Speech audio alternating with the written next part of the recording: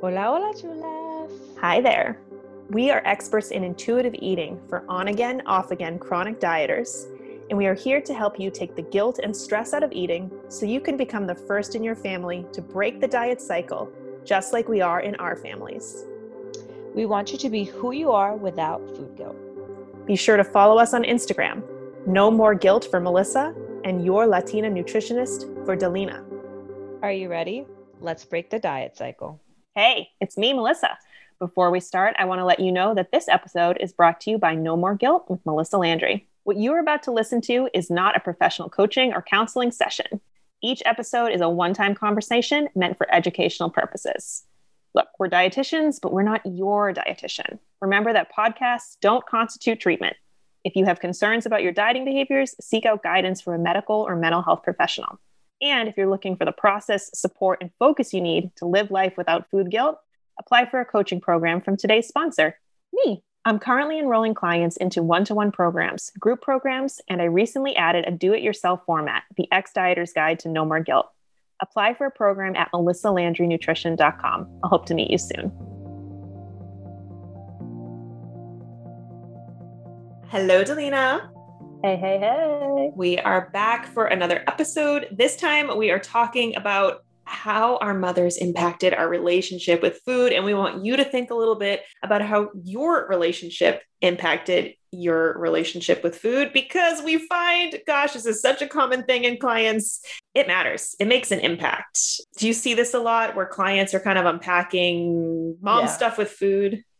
Yes, all the time. I'm thankful that I didn't have to deal with this. I think I've shared this a lot. Like, I grew up in a very intuitive home, if you might say that. It wasn't very riddled in diet culture. But yeah, so many of my clients deal with this. Yeah. I want this episode to really be about taking a step back and trying to almost look at it like an anthropologist or an observer, which may be hard for you if you're not fully healed in the process. So for a moment, I want to share a little bit about my story and what this was like for me. And then I want to talk through, like, what I hear all the time is people saying, like, I feel bad. I know my mom was doing the best she could, but also I can't continue to be in this relationship as it is and do my food freedom work at the same time. We talked a bit about this from the cultural lens last episode, but today I really want to talk about the more nuclear family specific to your mom kind of stuff. If you do choose to have a relationship with your mom at this point. Yeah. And I think for me, I always tell everyone, you can hold the space for the fact that your mom did what she did because she thought that's what was best and that's what she was taught. But you could also hold space for the fact that it hurt you, and you can heal from it now and have a different relationship with your body and food, and with her, shall you choose to. Yeah, exactly. So that's the line that you might find eventually. And what I see with a lot of clients is that there is a lot of distress and hurt around this right now. We can some days feel like, oh, I feel so bad for her, whatever. And some days feel like, oh my God, if you say that again, I'm going to explode. I never want to see you again. Yeah. And that kind of swing, that pendulum swing, can sometimes mirror that pendulum swing of whether or not we're committed to leaving diets behind. So I think for today's purposes, I want to really be clear that this might be something that evolves over years. It may change over time. I know you know the story of my mom and how kind of this impacted her. What I maybe haven't shared is how there was a period of time where I kind of did pull back in my relationship with my mother because being around her sometimes felt too triggering. And I needed to do some work figuring out who I was and what I cared about to get to the point where now I can tell this story and have compassion and talk openly with her in a way that isn't as sticky or hot to trot. You know what I mean? I want to make that open to other people because I went through that too. It was a hard thing. And it actually ultimately wound up helping me to get stronger and have more self-esteem. And it wound up also helping my mom to understand how to be there for me in a different way than she had in the past. It's hard. It's a hard topic to tackle. I sat down with her and I asked her, because I'm at a point now where I do see how her experience impacted her ability to connect with us growing up and some of the perfectionism she placed on me and my sisters growing up. But I asked her, because now I can, doesn't feel as intense, but like, why do you think diets never really worked for you? Like, why do you think that you kind of kept pursuing that or struggled with this? And her answer was, I loved food too much. And this broke my heart. That answer, to me, it sounded like, oh my God, she blames herself for her size. It resonated with me because I hear so many clients say this, like, Yeah. I never succeeded at dieting because I love food too much. Yeah. And I'm sure like Nona loves food. Well, that's the juxtaposition of it. It's like, I know, right? Like I'm sure she grew up eating delicious food and blaming herself for liking the amazing food that your Nona made. Yeah. So I think this whole like context looking back is like, my grandmother comes to the States and she's assimilating. Like she wants to create safety for herself by looking the part. Yeah. It's the 1940s and 50s with all of the ridiculous, if you ever Google ads from that time, like horrible. Isn't that where the like the cabbage diet and all that crazy? Oh yeah. Like right? Crazy, like weird diets. One. Yeah. A lot of weird diets, a lot of like weird, sales of slimming garments. And, there's a lot of stuff going on culturally. I'm sure back in Italy, there were some of those ideals as well. And to her, being thin meant being good. And my mom is in a bigger body. And so my mom's going through it with my grandmother. Yeah. For us to not experience being in a bigger body meant we wouldn't go through what she went through. Yeah. So I know that, like I can rationally go like, okay, she's coming in like, I want to protect my babies. Yes. Using the tools that were used on me. Yeah. My mom didn't explicitly put us on diets, but we also were naturally thinner kids. So yeah. I don't know what would have happened if we didn't look like she had hoped we would. And she never disparaged our bodies or nitpicked, but we saw her do it to herself. Yeah. Yeah. And I wonder, and I don't know if you've ever asked her this, but did she feel like she did a great job because you weren't in a bigger body? Yeah. Yeah. Like, did that give her some sort of like, pat on the back, like I did something right because my kids didn't have to experience what I had to experience. Yeah. I think there's mixed parts of her where she feels that way. I do feel like she wanted us to not experience fat phobia. I mean, that's the truth of it. And I think that really is such a sad situation where a lot of parents feel, on the one hand, they want their kids to be who they are, but they recognize that allowing that may mean that there are some social consequences in our current society.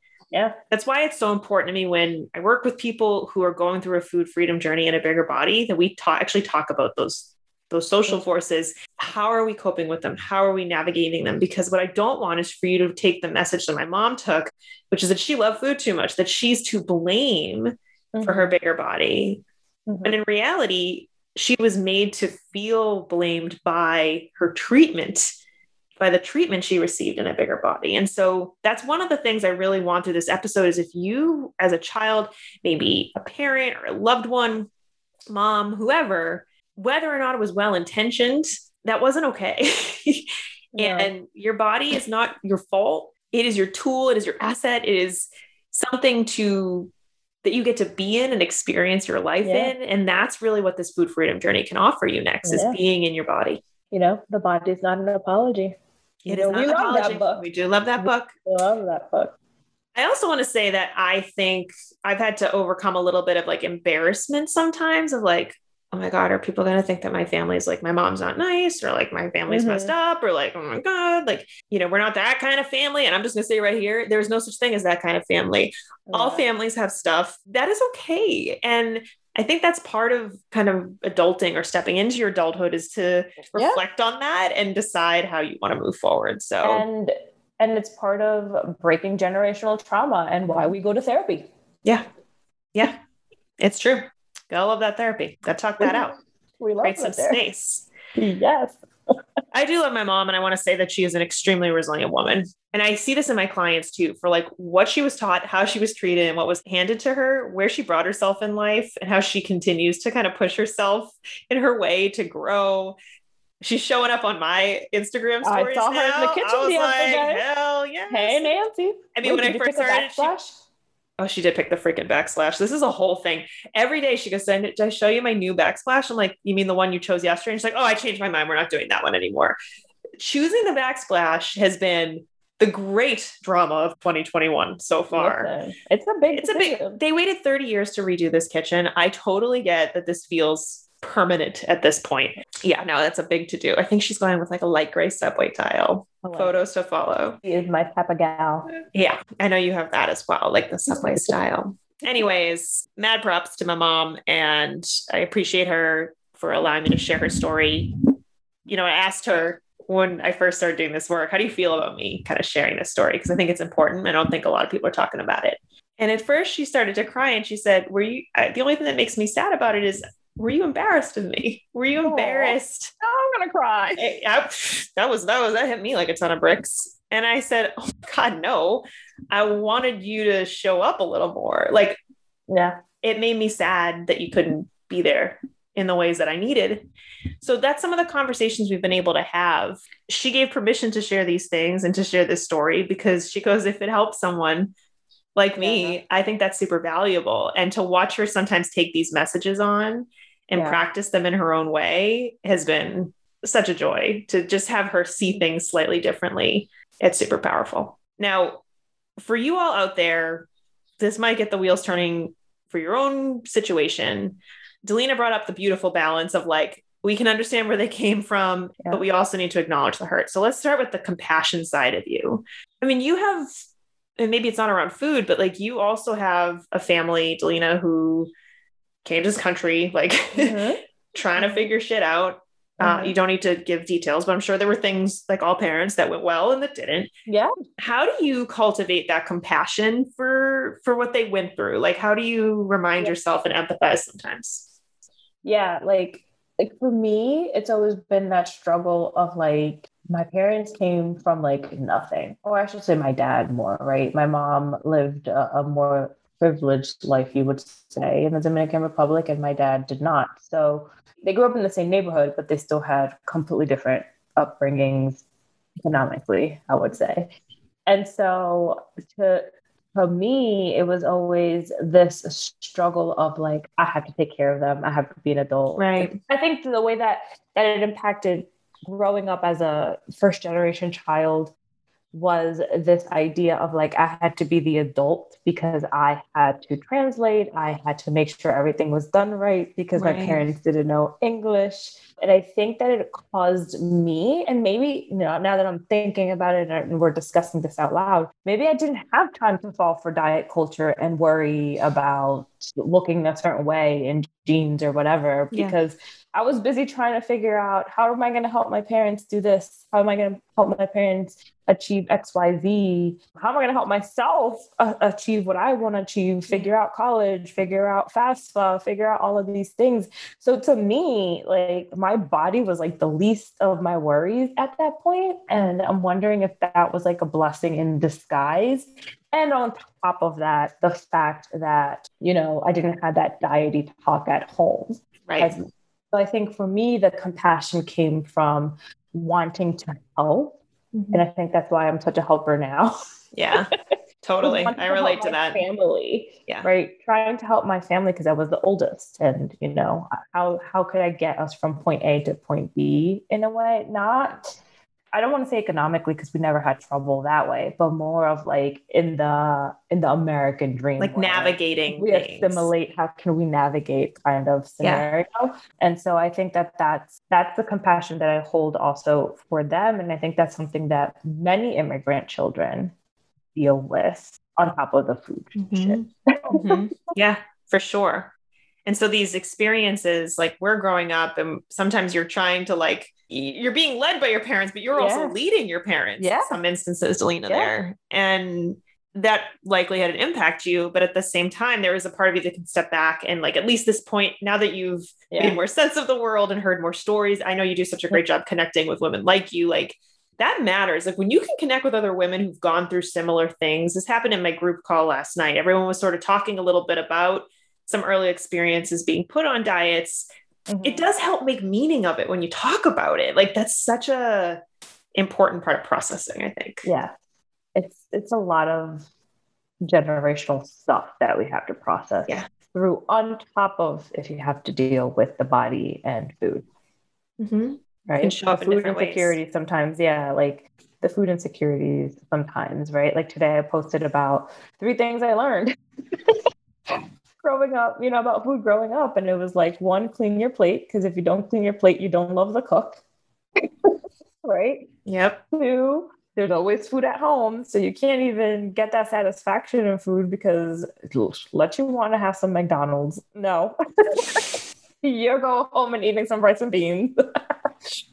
And 3, food is a love language. So there was so many disconnecting or disjointed messages coming at us because we couldn't fully connect with our bodies because we were being told a million different things. Yeah.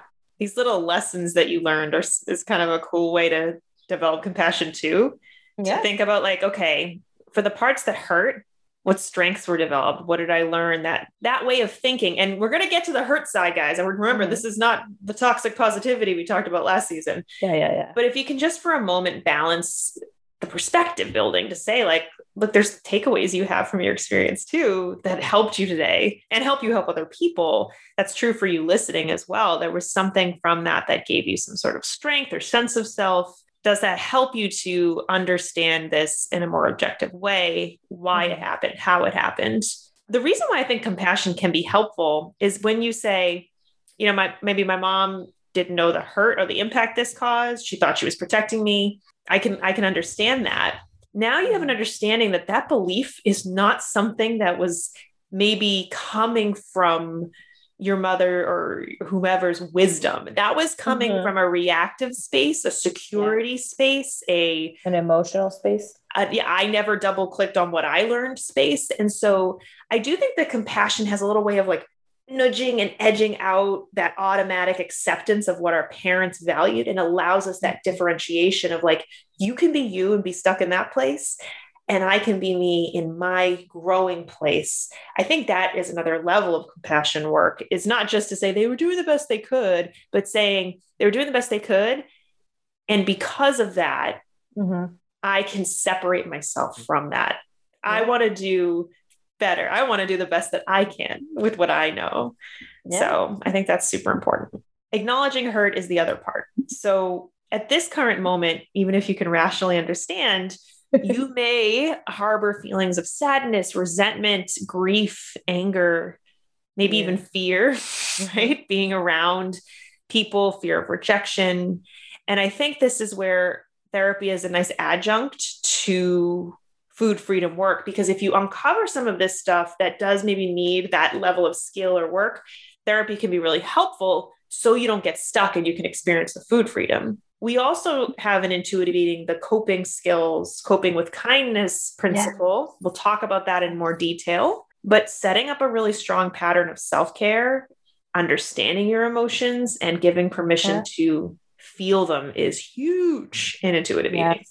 Sitting with the suckiness and messiness of all of it and allowing them to surface. I think that's the scariest part about some of this work, is allowing yourself to feel the negative thoughts, let them come up, let them surface, acknowledge that they're there, but also acknowledge that they don't have to be true.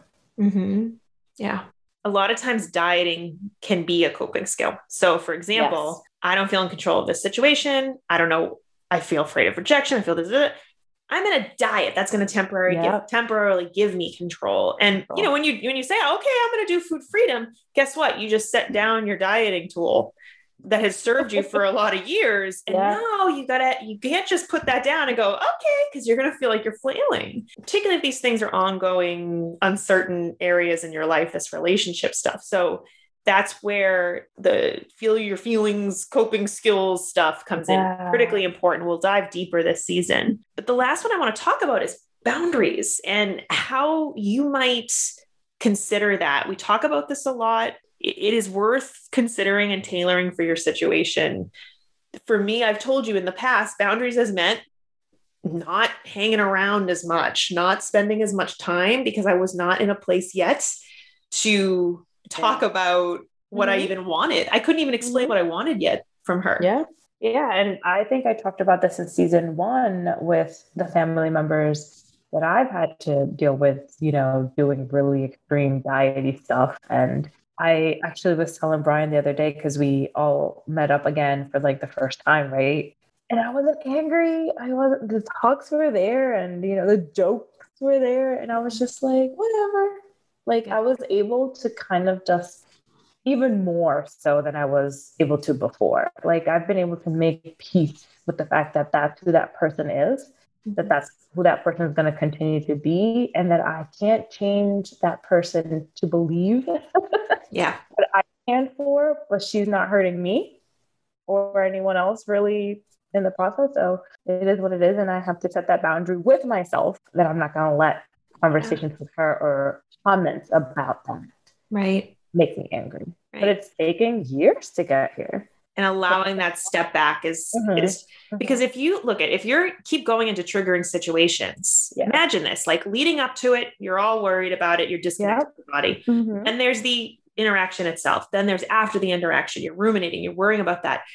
The amount of time you are spending kind of healing that, what happens around the trigger means you're disconnected from your body. You're not creating core intuitive eating skills. Yeah.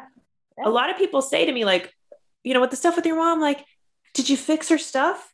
And my response to that is like, that became less important to me. I don't aspire to do that anymore. That's not my job. What did start to happen is that I healed my stuff. I am spending more time connected with my body. So when I'm around people who maybe aren't there yet, I'm much more self-regulated. I don't have I'm not either like totally passive, like whatever, just shit all over me, or the other spectrum, which is like rigid, reactive, boundary work is on a spectrum. It's fluid and you will not always get it right. But the hope for a lot of people, especially those who are still in fat phobic families, who are in bigger bodies, is to feel more even around this, or perhaps you're making choices to avoid and interact with it a little less. Yeah. So don't rush the process is what I really want you to know. I want you to have hope that this is possible. It has happened for me. It has happened for clients, even, and especially for those in bigger bodies. It is possible. You need to first and foremost focus on what is it going to take for you to get clear on what you want and what works for you before you can ever aspire to communicate it and set boundaries with other people. So prioritizing you is the most important thing. And that's hard.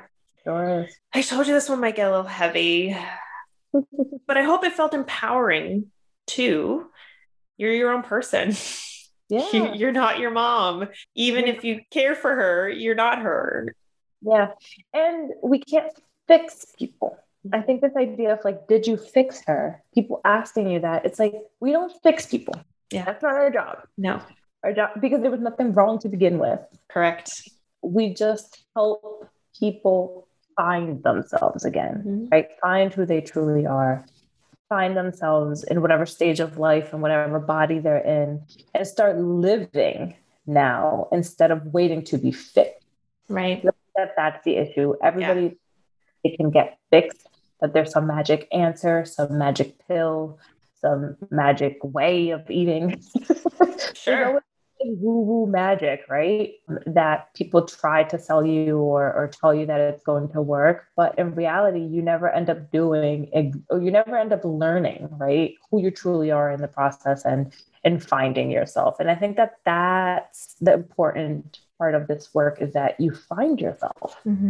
And feel comfortable to be yourself. Yes. Which to me, that is actually my goal in interacting with family, with friends, is like, how can I spend more time being myself, being honest, trying to hear when I need something? Because for a long time, I did not. I'm sure that's true for you. Like my needs came secondary in a lot of instances. How do I make my needs come first and feel okay with that?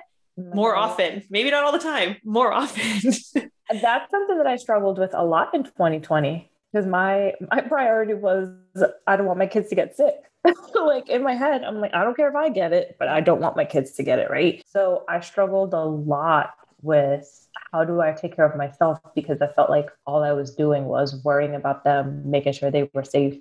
And I like just let myself fall, you know, and I didn't prioritize myself during this last year because I was so busy trying to keep. Yeah. And that was a period of stress, just like when you're having family drama stuff going on. Yeah. In times of stress, that's what we do. We get into survival mode. And so this is your invitation not to get into survival mode in a relationship with your mom or a loved one that, you know, they kind of raised you to feel this way, but you feel bad for them and you wish that you feel sad for them and you wish it was different for them. But also, what about me? If that stuff's coming up for you, don't go into survival mode. Take a step back. Yeah. Practice some of the compassion, practice the coping, practice the boundaries. Yeah. All right. We got to practice what we preach, though. So I'm going to hold you accountable. Will you hold me accountable to taking care of myself? That's a big ask. I mean, the way that I've started taking care of myself is I actually just leave and get my nails done. That's my new thing. I have a whole Pinterest quiet time. Oh, you do? Yes, of nail designs. And every time I go, I pick one out. How fun. I love that. It's creative. The lady's like always like, you want that? And I'm like, yeah. The poor lady, she's learning with me. We're like learning buddies. That's how a relationship grows, you know? You gotta get to know one another that way. Well, good for you. And I think anytime you can take space, maybe it's not getting your nails done, you know, if it just a little bit more space for yourself, it's going to help all of this stuff make a little more sense. So when we go into the intuitive eating series, you may notice little words come up, especially when we get to the food police stuff. Like those little messages are often not your own voice. So we will definitely be diving in on this some more, but I hope this helped you think about it, help you feel like you're ready to not fix this stuff, but move forward through it. Yes. So that was today's episode. We'd love a review wherever you found us so that you can help us help other women find us and find a better way to heal their relationship with food. It's the pay it forward method. Very helpful for us and for others. We love building this community. You know, we are watching the audience grow week after week, which is super exciting. It means you guys are sticking around. It means you're continuing to learn with us. We love spending time with you this way. And until our next episode, we will see you on Instagram, just like we found each other. Thanks for being here with us and being who you are. Peace, love, and break the diet cycle.